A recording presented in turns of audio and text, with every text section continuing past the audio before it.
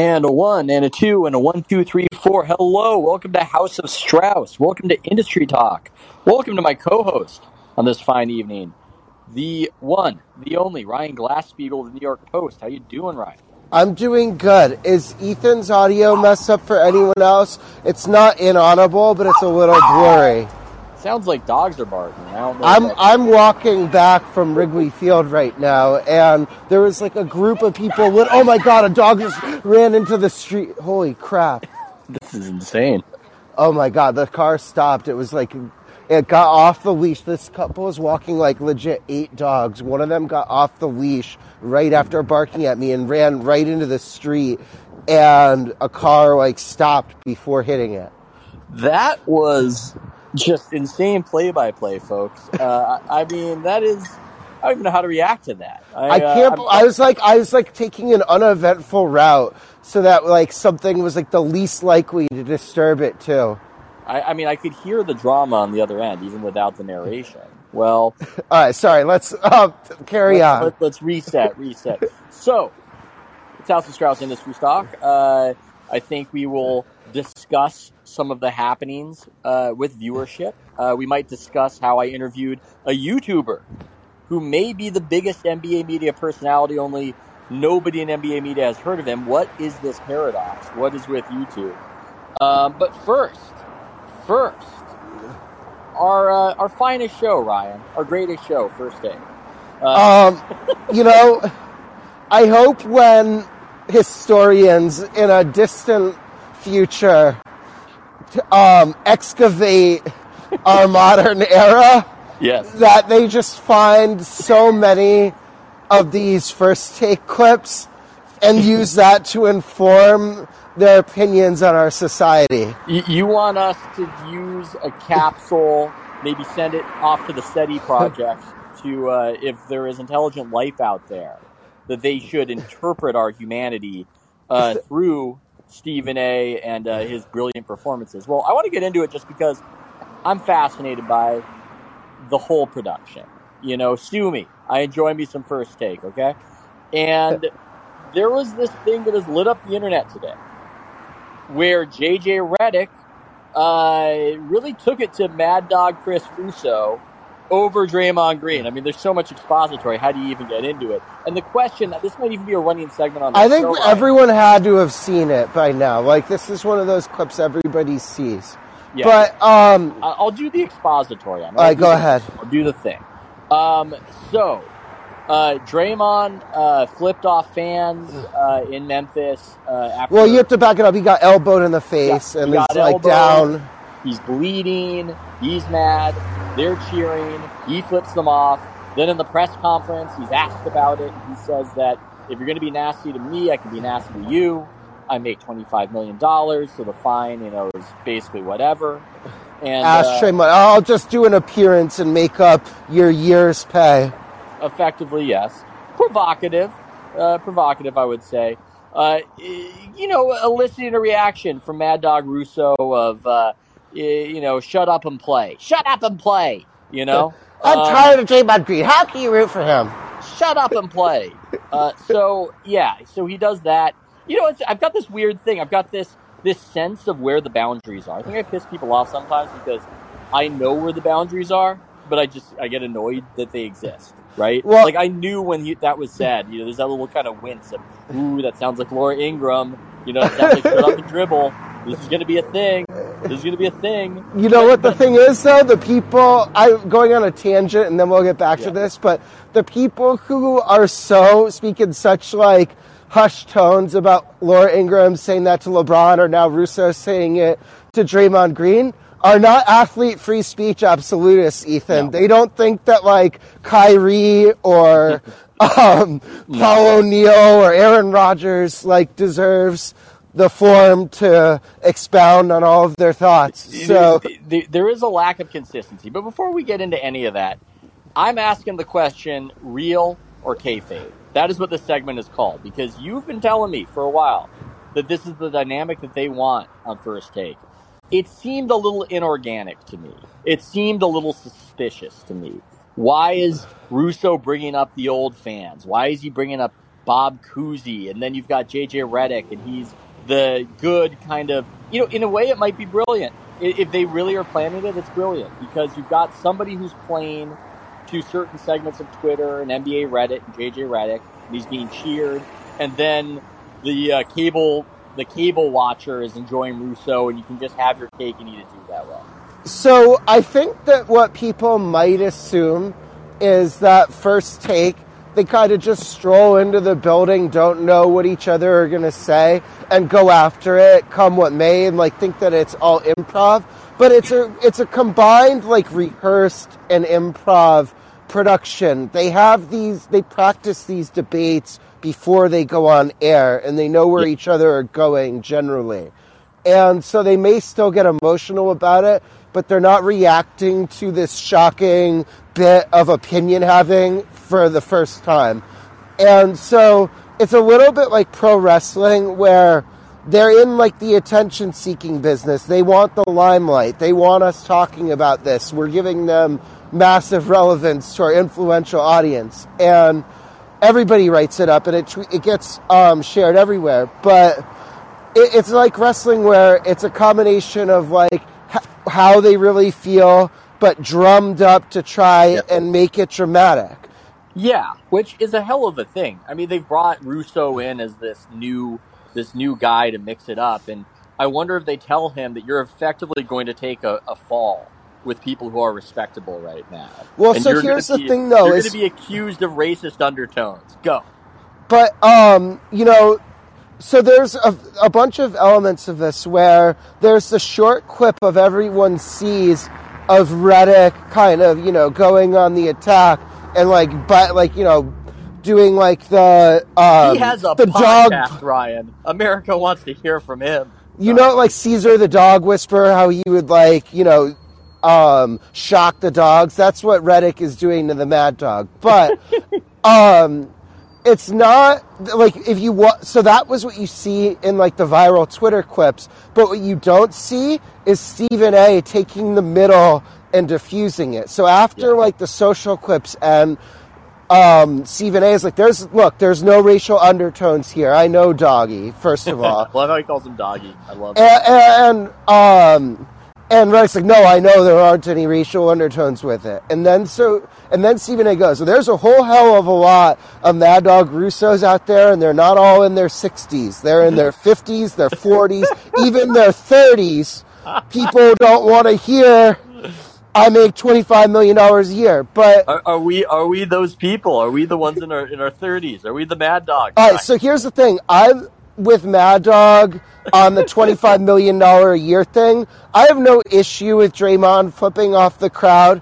I have no issue with him not apologizing for it. Sports are better drama when we have theater like this, and I'm not going to complain about things that are interesting. What I don't like is the I make $25 million thing. I think that we've reached a point where our elite performers are classist. And First Take, I accused them of this last week. They were razzing Dan Orlovsky for not flying first class with his whole family, which is a cost a fortune. If he's got several kids and stuff, and so they were razzing him and saying, oh, your wife should leave you for being cheap and stuff, or you should be suspended for 2 weeks from marriage. And it was really weird. But I don't like this idea of the athletes broadcasting to the whole world, I'm better than you and you know it. Even though we watch them because a lot of us feel like they are better than us at some level. Or we know, look, we already know they're better than us. We know what their salaries are. It's just don't rub our noses in it and make us smell it, Yeah, I guess it just comes down to they don't necessarily feel any responsibility to the brand in that way, I suppose. And he's going to say what he's going to say. It's funny, though. I mean, watching the dynamics as somebody not around the team who is familiar with the team, it's funny to me that this is happening and that Draymond is kind of live podcasting the entire playoff run. Yeah, I do think, though, that like, he has absolutely the right, in my mind, to flip off people who are razzing him when he's been the recipient of an elbow to the face. I really have no problem with him doing that. I have no problem with him not apologizing. Just don't, like, brag about your wealth, like, because you're not just speaking to the people who were verbally abusing you. You're speaking to everybody. Draymond. We don't like it. We don't like feeling that poor. God damn it. I know. The gas is $5. You don't need to rub it in. I get it. You can afford it. Now, I thought, you know what's funny, because the initial clip I saw, as Fast and the Furious is happening in the background, I thought they were talking about him doing all the podcasting and everything else, because that's the part to me that just feels a little new and a little bit, as you said, hey, I root for content, I root for interesting, but is this uncharted territory where a guy is just podding constantly through his playoff run? And he's not saving all the best stuff for it either. He could have said no comment in the press conference and then gone to his pod. But yeah, it's that aspect of it is wild. And I do think it is uncharted. Go ahead. No, I was just going to say that he's very savvy with it. Back in the day, he would ask sometimes for one of us to ask him a specific question to set him up when I was on the beat, where it was, hey, ask about that thing that happened in the third quarter.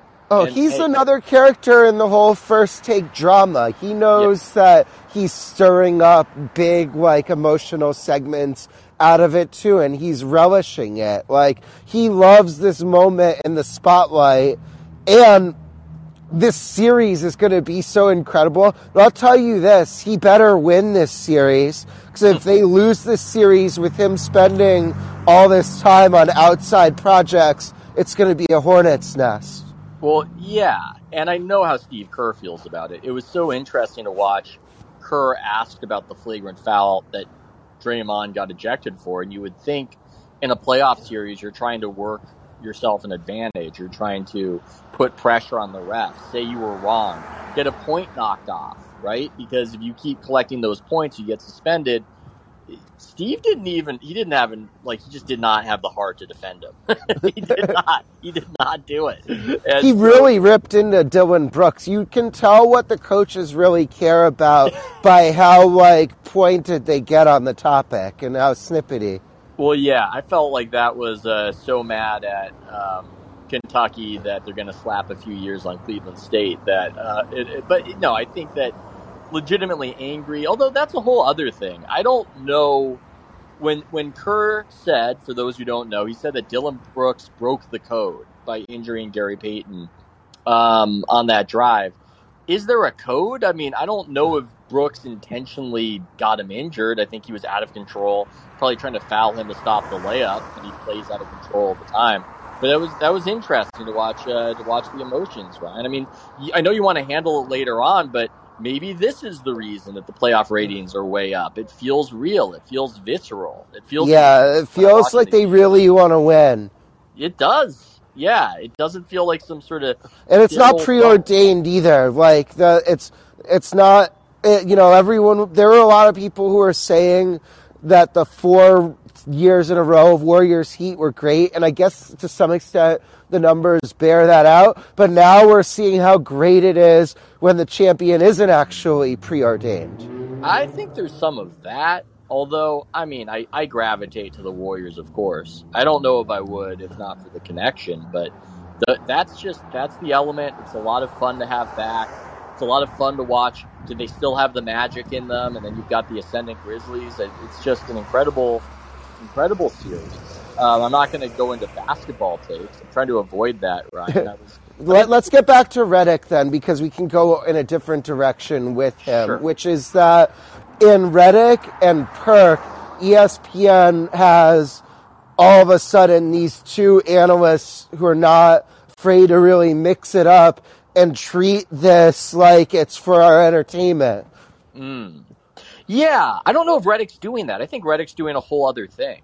No, he's absolutely he got a bunch of attention for going at dog over the like Bob Cousy versus Chris Paul debate. You see like people respond to incentives. It's total kayfabe. I mean, the idea that Russo wants to go in there and talk Bob Cousy, like this is set up, and also it's just Bob Cousy is this weird character, I guess, on NBA Twitter where everybody has to be performatively quite dismissive of this guy who played basketball in the 1950s. Because what? Because he wouldn't like. People are just so tired of hearing about him. Like, it's like, look, I get it. Bob Cousy was good. Leave me alone. Well, or that he was good for then, but today he'd be bad, and that's just how time goes in sports. But it becomes a thing.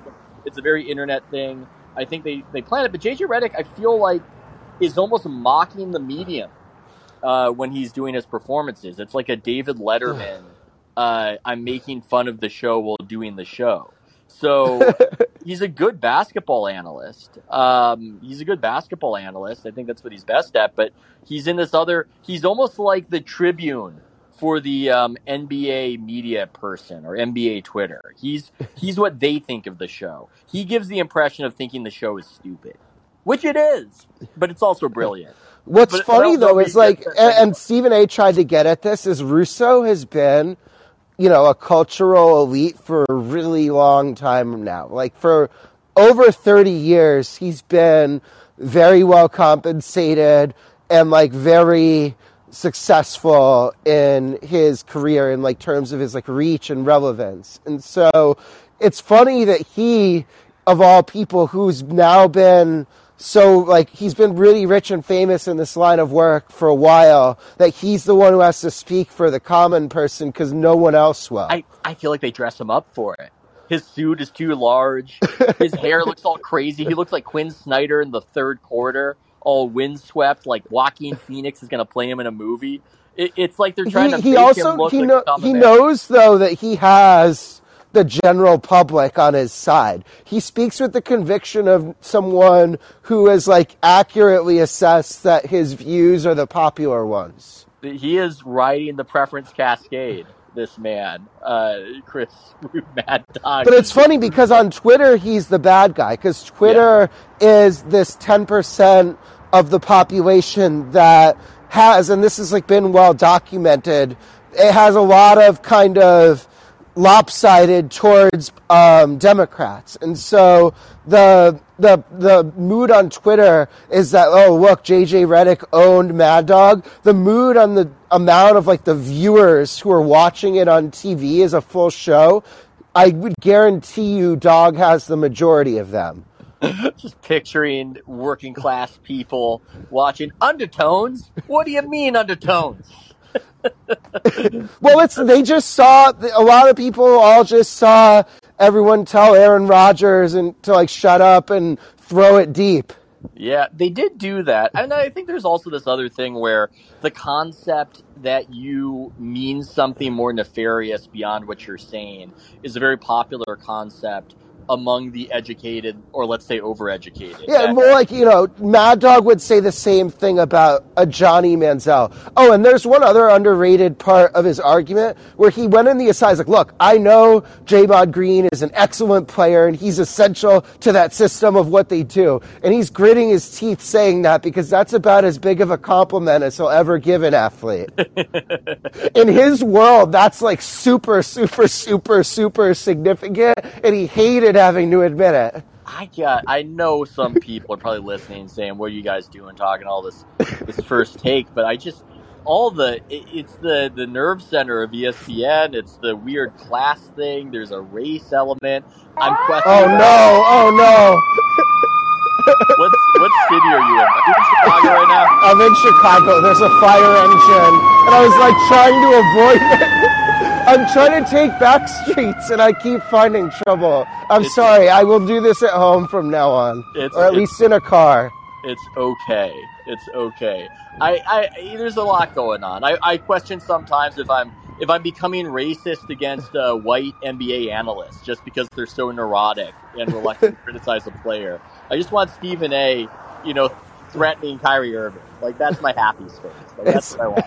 It's so fun and like, just you are the most delusional athlete in American sports history. No, I love when he threatens. I like when he's the Joker that, I'm not going to let, he's trying to get away with something that I am not going to let him get away with. Oh, God. It is really the height of American theater. And I'm glad that it's back with full force with some NBA playoffs that are also doing quite well. If we're doing our real or kayfabe, do you buy the ratings, Ryan? You did an excellent podcast. It was just made for me. It was made for me. With the sports rating TV man, you and him. I'm trying to remember his name. I feel Bob terrible. Seidman. Bob Seidman. Feel awful. I should know that. I've had conversations with him. Terrible. Yes. But, he is really into this and has been into this for decades. And obviously you were really into this. I'm really into this. We want to know what American opinion is. But it has been totally confounded by Nielsen getting bullied by the broadcasters and changing their metrics, which all the broadcasters are presenting as growth. And so we don't know what the truth is anymore.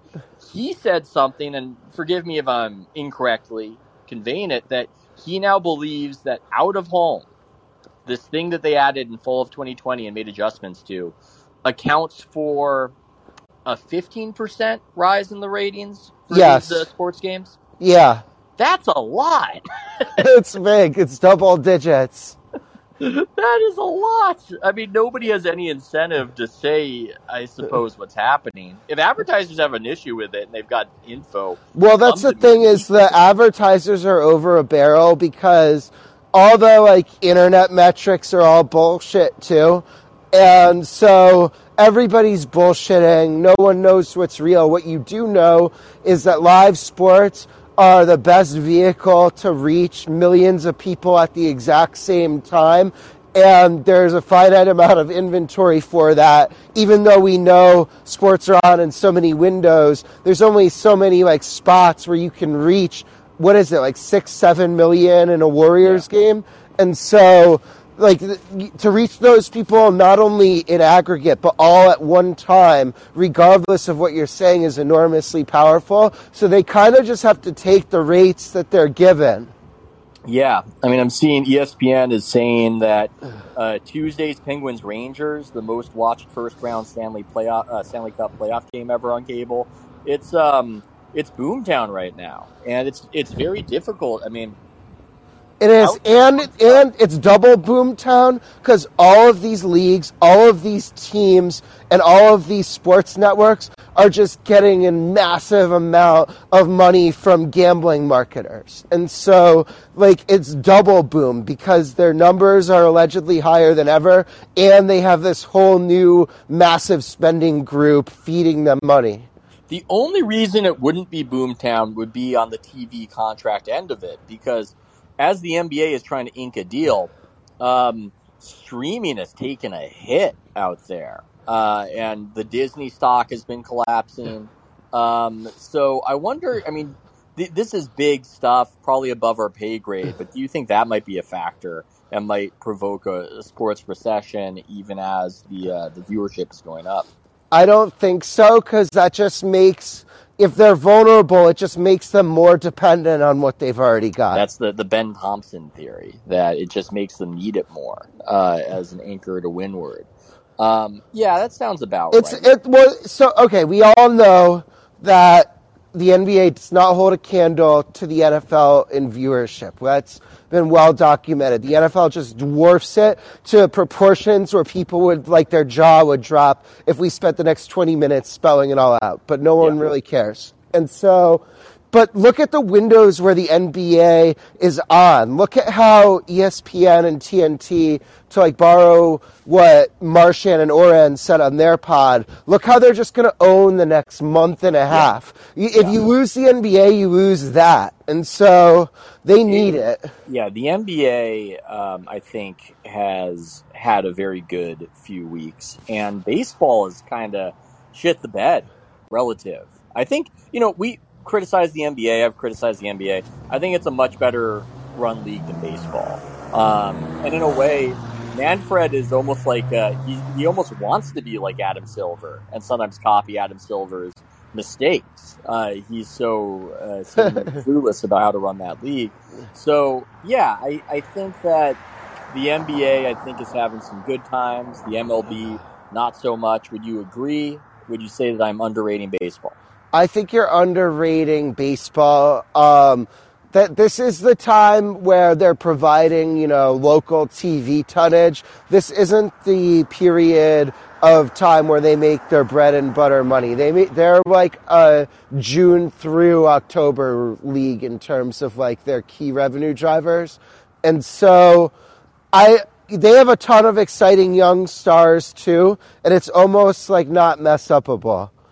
And the Mets and Yankees have the best records of baseball. Like, the advantage baseball has had over the NBA over the last 5 or whatever years is that the big markets in baseball have all been really good and competitive.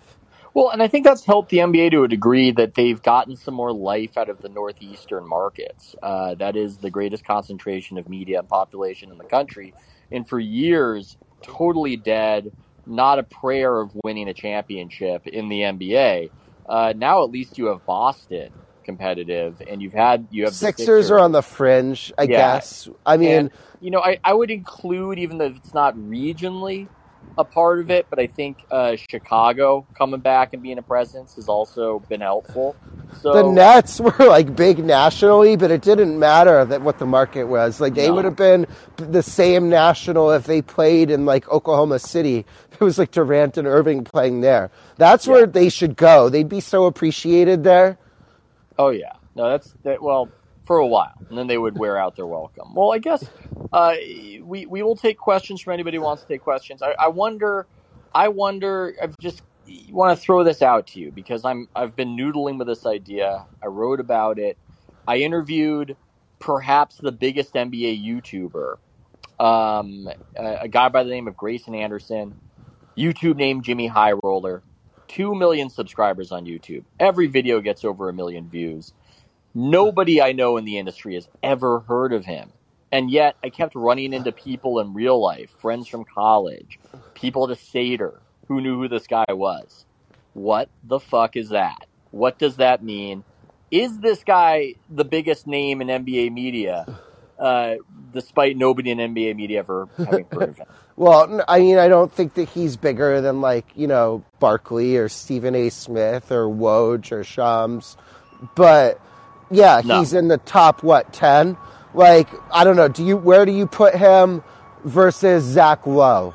Ooh, you know what? I throw out this question because it's provocative, but I'd have to be a traditionalist. I'd have to give Lowe the edge. Okay, so we want to do a list of how many are ahead of him. We've got, not counting former players. I don't want to include... No former players, so no Barkley or whatever. Yeah, just anybody who didn't play. I want a content creator. I don't even know if I'd include a guy like Stephen A. just because you're on TV. It's a different thing. I need somebody who writes a thing or records a thing with their own hands. That's what I'm looking for. Wait, here's a good one. I've long been a big worldwide WOB guy. He's huge on Twitter. He's had big jobs. He's a big tastemaker on Twitter. Like, if he spotlights something, then everyone's talking about it. Like that Scott Foster video today. That's out there with nobody seeing it for 6 hours. He amplifies it, and then everybody's sharing it immediately. Where do you put this YouTuber versus him? Ooh, because his name's Rob Perez, is more culturally influential, I think. He has the ability to shift the culture. But in terms of people going to a guy repeatedly for something, I don't think the people that say it would have known about Rob. I got to give the edge to Jimmy High Roller. That's going to piss Rob off. I like Rob. It's going to piss him off, but I got to do it. I know I love Worldwide WOB. I don't know. I'm going to argue that WOB's influence is what I would prefer. At least, if you're breaking it down of a binary choice, whose career would you rather be if you had to choose one of them? So it is a fascinating thing though, because there are all these networks are kind of distinct universes. There are people who are huge on Instagram and nowhere else, people who are huge on Snapchat, people who are huge on TikTok. Like, you wouldn't believe how much traffic the New York Post gets just from aggregating TikTok. Like, it's wild, and that's a avenue that I just have no clue how to penetrate. Yeah, that's the strange thing about YouTube, is that it's so compartmentalized and yet everywhere. And how, I mean, I mentioned Mr. Beast. Mr. Beast, the top YouTuber, has a video with 247 million people. Not only that, he's hired a team to farm out the audio for his videos in all these other languages. So around the world, people are watching and listening to Mr. Beast videos. Even in like, Brazil. Kids like playing with toys. This like Russian kids, Diana and Roma, that my kid used to watch. Like, Yeah. Or this guy Blippy. Like, these people know are enormous stars. I'm a little wary of Blippy. I would not don't get me started on Blippy. I would not leave Blippy alone with my son. He's good at what he does, but I'm a little creeped out by Blippy. Yeah, but what I'm saying is, okay, so is Mr. Beast then the most famous entertainer on Earth? I mean, no, he's not more famous than like Kim Kardashian or The Rock. Like these views, how TV ratings are ginned up. You have no idea how YouTube's get ginned up. That's true. I mean, Mr. Beast is a special case because he's translated. He's huge. He's huge. I'm not disputing that. No, I'm disputing the scale. He's doing a weird thing, not a weird thing, a very smart thing by translating what he's doing to Spanish, to Portuguese, to just any language. And it's not easy to appeal to all those cultures either. Like, that's a very unique skill. Yeah. So, I don't know. I like the idea of where would Jimmy High Roller rank. It's an interesting idea. It's an intriguing idea. But let's take a question or two. Let's do it. I've been yapping enough. Make Jonathan the next caller. Jonathan. Ryan is huffing and puffing, man. How much are you walking? Hey, Jonathan. Hi. Good evening. Good evening. Hi. Speaking of NBA media, I was interested to think back on how much I used to consume of ESPN 10, 15 years ago and what I do now. And it's down about 95%. No television. I don't watch the live games, but I kind of know what's going on through House of Strauss, through podcasts. And so specifically, I was thinking about Zach Lowe at ESPN and Brian Windhorst. I really like both of them. They're very smart, very perceptive. They're quick. They're knowledgeable. They have good sourcing. But you can just tell that there's plenty of topics where they're really biting their tongue and they're kind of bursting, behind the microphone. And specifically, Ethan, the article you wrote about Woj and the Nets-Sixers trade was really insightful on how that actually worked, with Woj potentially, protecting a source and helping out a source that he wanted to cultivate that long-term relationship with. And that Zach Lowe and Brian Windhorst just, I don't know if they're seething, but I imagine they're really annoyed. So I'm just curious how that works day to day. I almost want to, get a hold of Brian Windhorst and say, hey, I really like you. Let's have lunch and let me convince you to come to Substack and I'll pay you and we can just let you unload. If Windhorst unloaded on Substack, I can't even imagine what he would make. Oh man, I would be I would subscribe. And thank you, Jonathan. I'm going to mull how to handle this question with care. And mull what I want to say. Wait a second. I want to tell the people that. I want everything. No holds barred. Unfiltered. That's what you get here. That's what you're getting. It's tricky because I have an idea, right? And I would broaden it beyond them and say that a lot of people have felt constrained. and felt like you can't step on anybody's toes because certain news needs to be broken. We're all about the news breaking, but it's less angst coming from them. I think the people who have had the issues with Woj are on the TV side because that's the awkward fit. I mean, the way it's structured over there is that Jimmy Pitaro runs ESPN. He came up with Woj at Yahoo, so that's Woj's rabbi, and so that's the protection. But it is fundamentally a cable TV company, and Woj is bad at TV. Uh, so it's a bit of an awkward fit because they have to find spots for him. They have to find ways to feature him, but he's just not good at this. And I'm not saying it like I am. I'm not trying to be a dick. I'm just trying to be descriptive. I don't think I'm very good at television. But he also I think he's improved, though. You think he's improved? Yeah. I mean, he might have improved. I think there's I'll allow for it, but it's definitely a situation where they feel on the TV side like they've got to include him or involve him, and it's not what they would want to do. They would want to watch Stephen A. and Mad Dog Russo yell at each other. That's what we all want, you know. That's what they we all should do want. that 8 hours a day. Yeah, I mean, Stephen A. just loves it. He just loves it, just beaming. He's so into it. He missed the days of having shows like this with Skip. He missed them. Oh, yeah. He wants the antagonist. T-Rex doesn't want to be fed. T-Rex wants to hunt. That's really the Jurassic Park aphorism I'm remembering right there. But it's difficult for me to talk about because I have to say some of the reporting that I have done has reverberated, Ryan, through the halls in Bristol. And so if I just start praising people, there's this fear or this sense that, oh, that must be Ethan's mole, right? Which the reality is, if we're talking about Woj, there's not just one person. I mean, especially on the TV side of things, a lot of people kind of tired of it. But he's re-signed, so I guess he's king. So we'll see how it all goes. We'll see how it all shakes out. I think that it will generate some content for me, Ryan, down the road, and remain entertaining at least on that end of things. So I will take this call from Charlie. I'm just trying not to get aggregated, which is so stupid. I should just be rewarding the people. What do I worry about? Who's going to fire me? No one's aggregated us yet. That's how we'll know we made it. That's how we'll know. Charlie, are you going to be the one to get us aggregated? We'll see how it goes, fellas. First of all, I gotta say I'm a little mad you introduced Blippi into my life and got me on a damn Blippi wormhole now.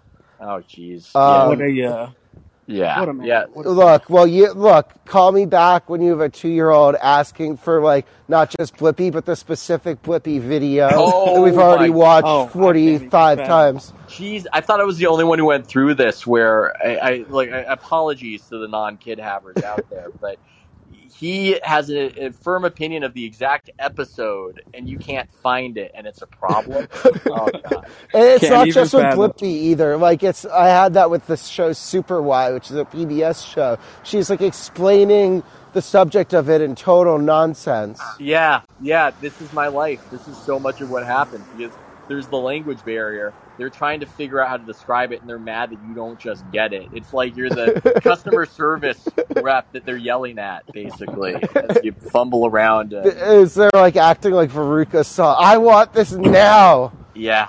Can't even imagine. All right, so go ahead. What's your question? Okay. So putting aside the general idea, which I agree with, that you say Twitter is a toxic place. What your man said. Johnny High Roller, Jimmy, goddammit. Pardon me. That's so okay. I agree with that, right? But you referenced Twitter in regards to what Twitter thinks versus what Mad Dog Russo thinks, and then Ethan, you often talk about NBA Twitter as kind of this I don't know what. Yeah, it's a culture, but I would argue though that everyone says Twitter for their own reasons, as just kind of a vague placeholder for some nonsense they disagree with. Definitely. And it's a good straw man, and it provides straw men. That's the academic term I'm looking for. So when you say I catch NBA media doing this a lot, they'll say, "Well, Twitter said." It's if you just say that, because Twitter doesn't tweet by itself as just a machine. Like, yeah, but there's this in crowd that cultivates the consensus opinion, and any deviation from it will turn you into like a football pylon. Yeah, I they get tell that. us when we can make fun of Ben Simmons and when we can't. Like, it's sort of like Simon Says, stop and go. That's how I think of it as. I mean, I agree with that, but I would say even within that crowd, instead of just saying like it's way less passive aggressive if you're like, hey, I don't know, Brian Windhorst had a perspective I disagreed with, than saying like I saw, and then if you don't say the person's name, it's just like just say the person's name. It's way less weird. Yeah, I mean, I have this feeling on when people say an actor did a bad accent.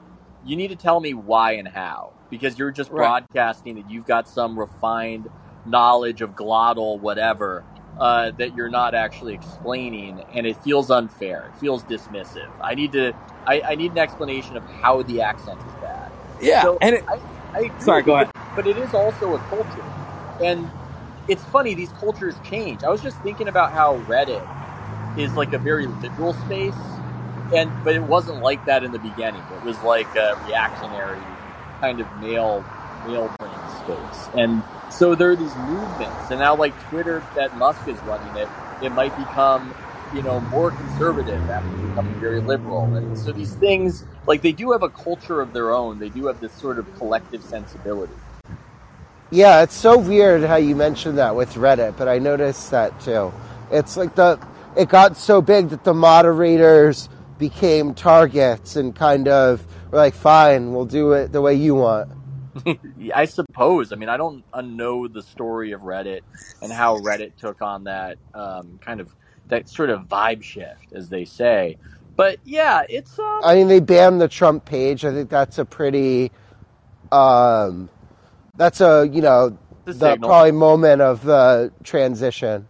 Yeah, that's a signal. But yeah, I think NBA Twitter, to what Charlie is saying, it can be whatever you want it to be.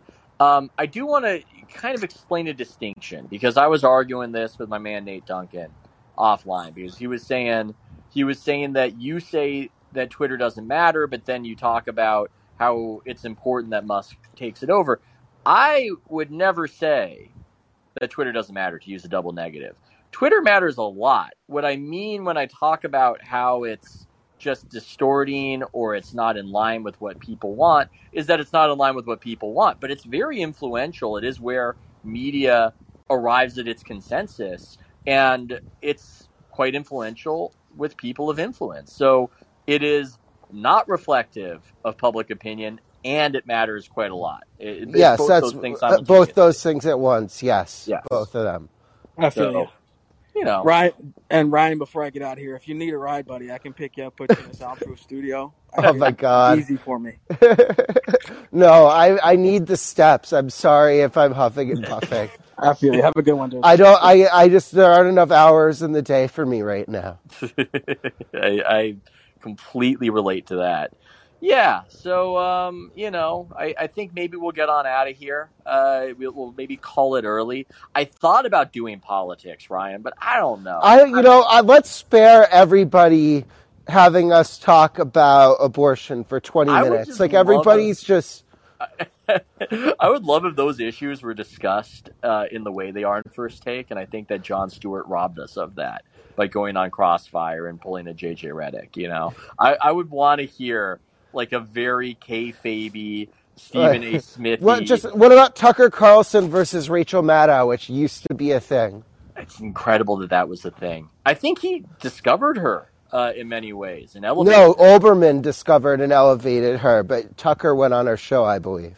Yeah, I need to go back in that lore of how that all happened. But yeah, because he made her, he got her break, and then he was trying to get back to MSNBC, and she told the company that would be like a bad idea, and that came out, and he was really pissed off about it. I mean, he has kind of lost his mind, and as talented as a broadcaster as he was, she's probably making the right call there, I would think. I mean, when it comes to the politics stuff, in a way, I was more interested in the returns in the primary, and Ohio and what some of those indicators were, but we'll spare everybody. We're not going to do the politics. It's okay, you know. Yeah, there's no upside for us to talk about it.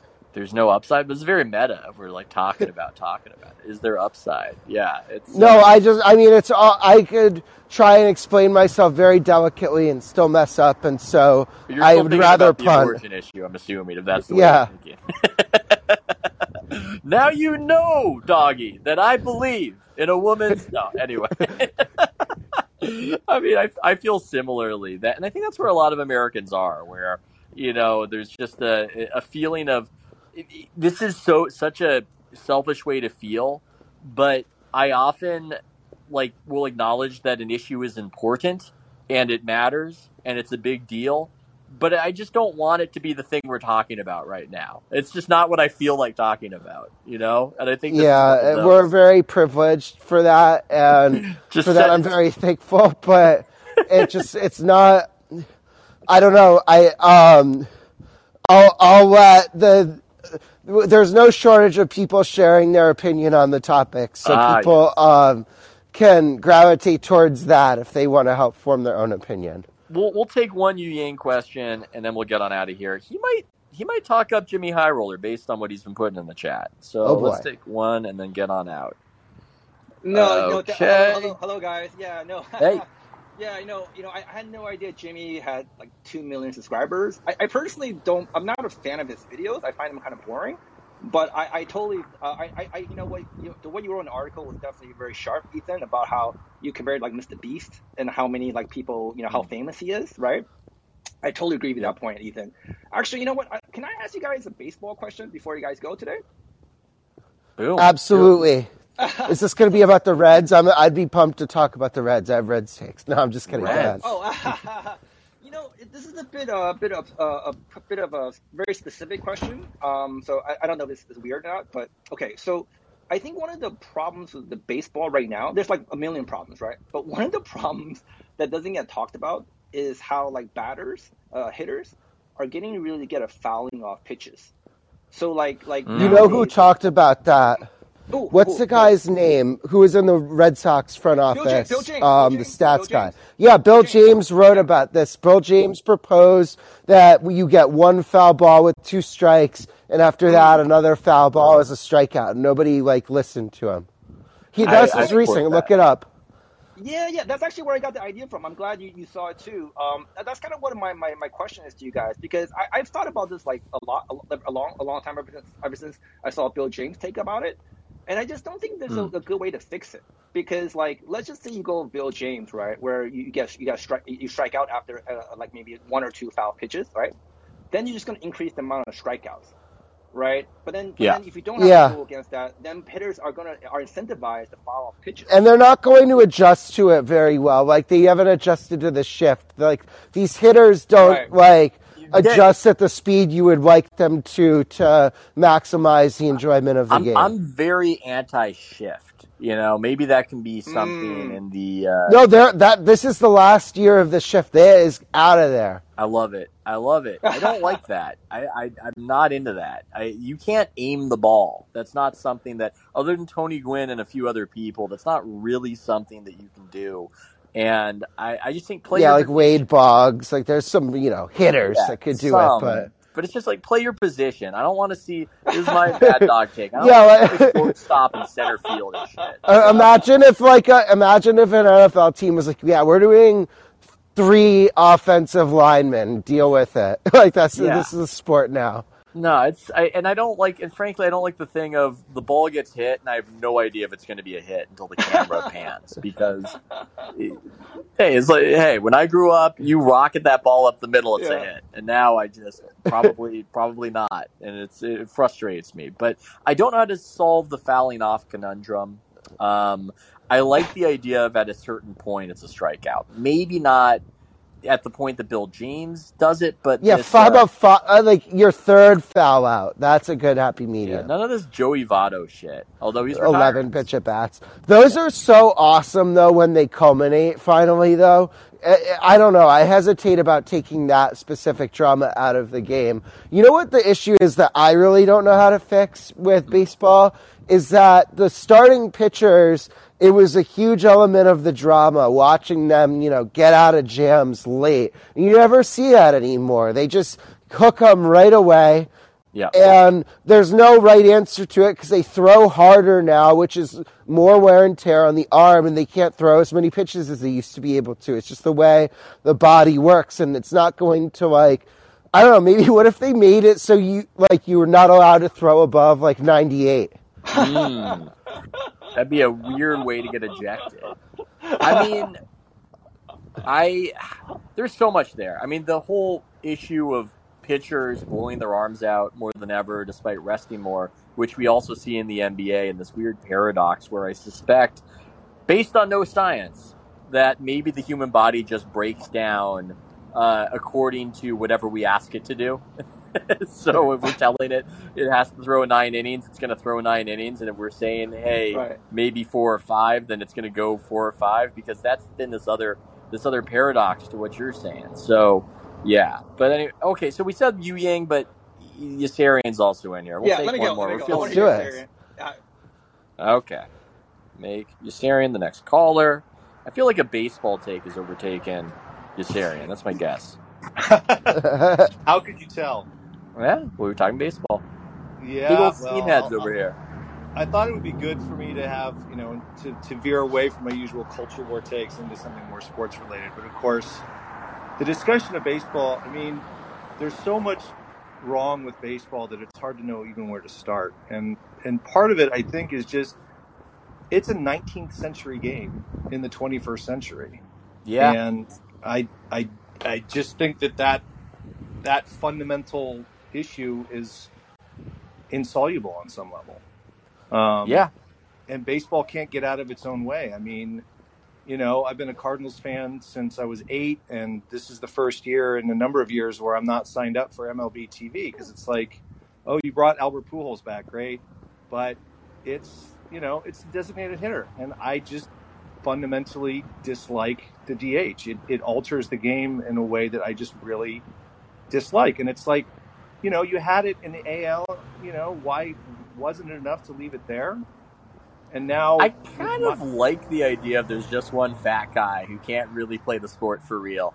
I am kind of into that. I sympathize with the conclusion that you came to, but I disagree. I like the DH. So,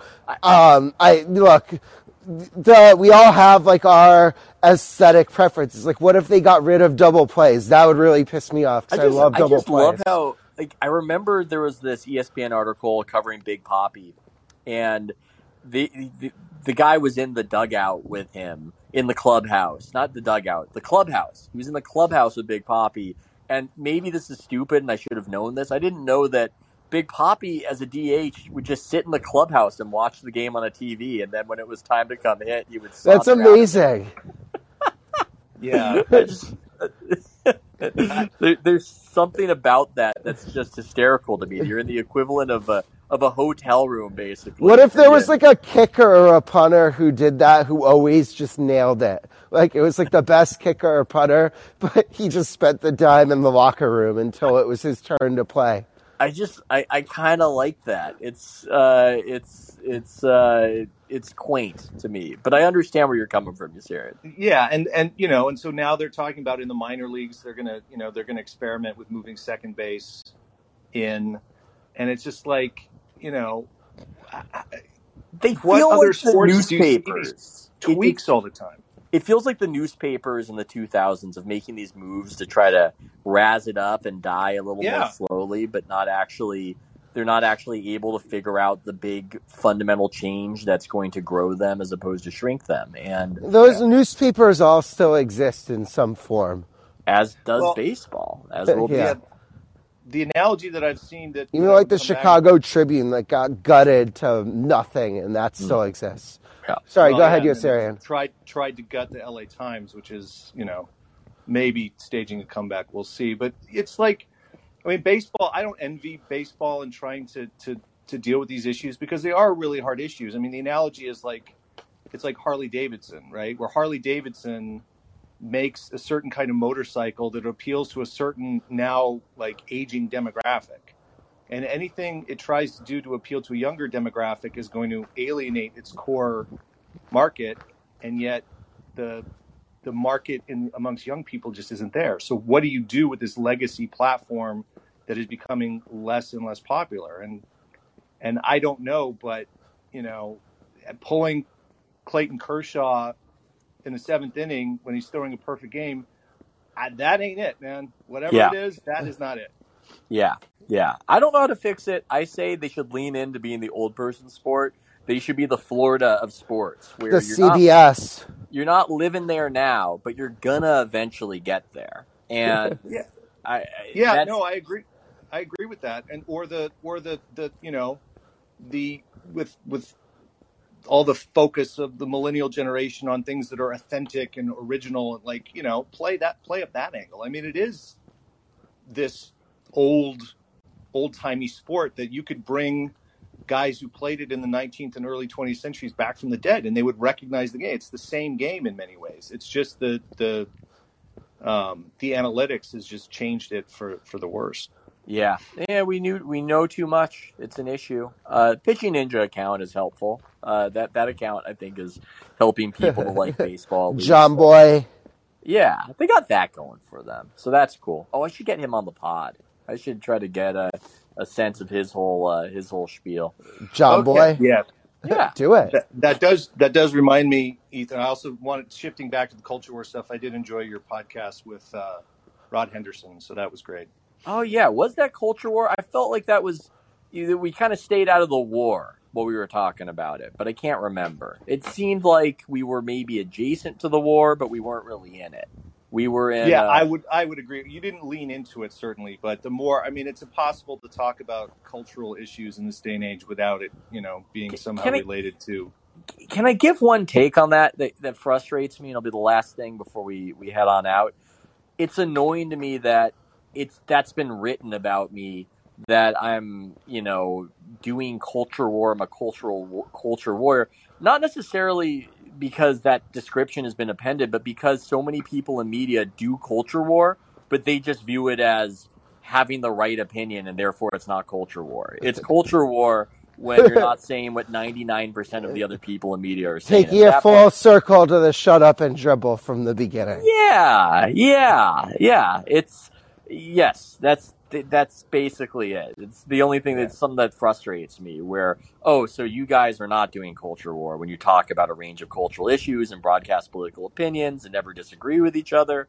The war is disagreeing with the consensus, it would seem. But anyway, that's another topic. Well, no, and what I like about your writing is it's not, unfortunately for you, I like this, and so I call in and I inject this stuff in, but you guys are much more sports focused, and I don't, like I've told you before, like I'm a casual Lakers fan, and I don't like LeBron James, so I haven't watched the NBA in a long time, and I'm not watching Lakers baseball article this year. Coming up, Yossarian. I will look forward to that. You might get LeBron out this year, next year at the latest. It's unraveling. Yeah, well, you still have Jeannie Buss at the helm, so what are you going to do? What the article's about?